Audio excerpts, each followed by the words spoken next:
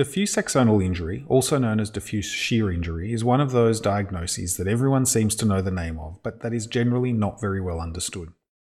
The reality is that it isn't really a CT diagnosis. Or more precisely, if you are seeing a CT scan with diffuse axonal injury changes, then most likely there are also many other more pressing clinical issues, as it is usually seen in the setting of severe head injury.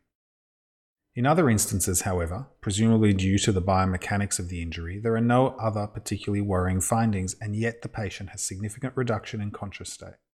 It is in this instance that a high level of suspicion and knowledge of what to look for can prompt you to raise DAI as a possibility and result in repeat scanning or preferably MRI, which is far better at visualizing these small changes. The key to identifying diffuse axonal injury is identifying tiny hemorrhages and early surrounding edema in characteristic locations. The most commonly seen location is at the grey-white matter junction of the cerebral hemispheres.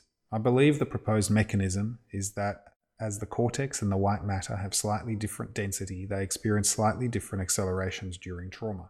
If sufficiently strong, this results in microscopic damage, sometimes involving small vessels, and thus resulting in small hemorrhages. This explanation has a dual benefit, A, of probably being mostly correct, and B, making it fairly obvious that any hemorrhage that you see is but a tiny fraction of the damage that is actually being sustained.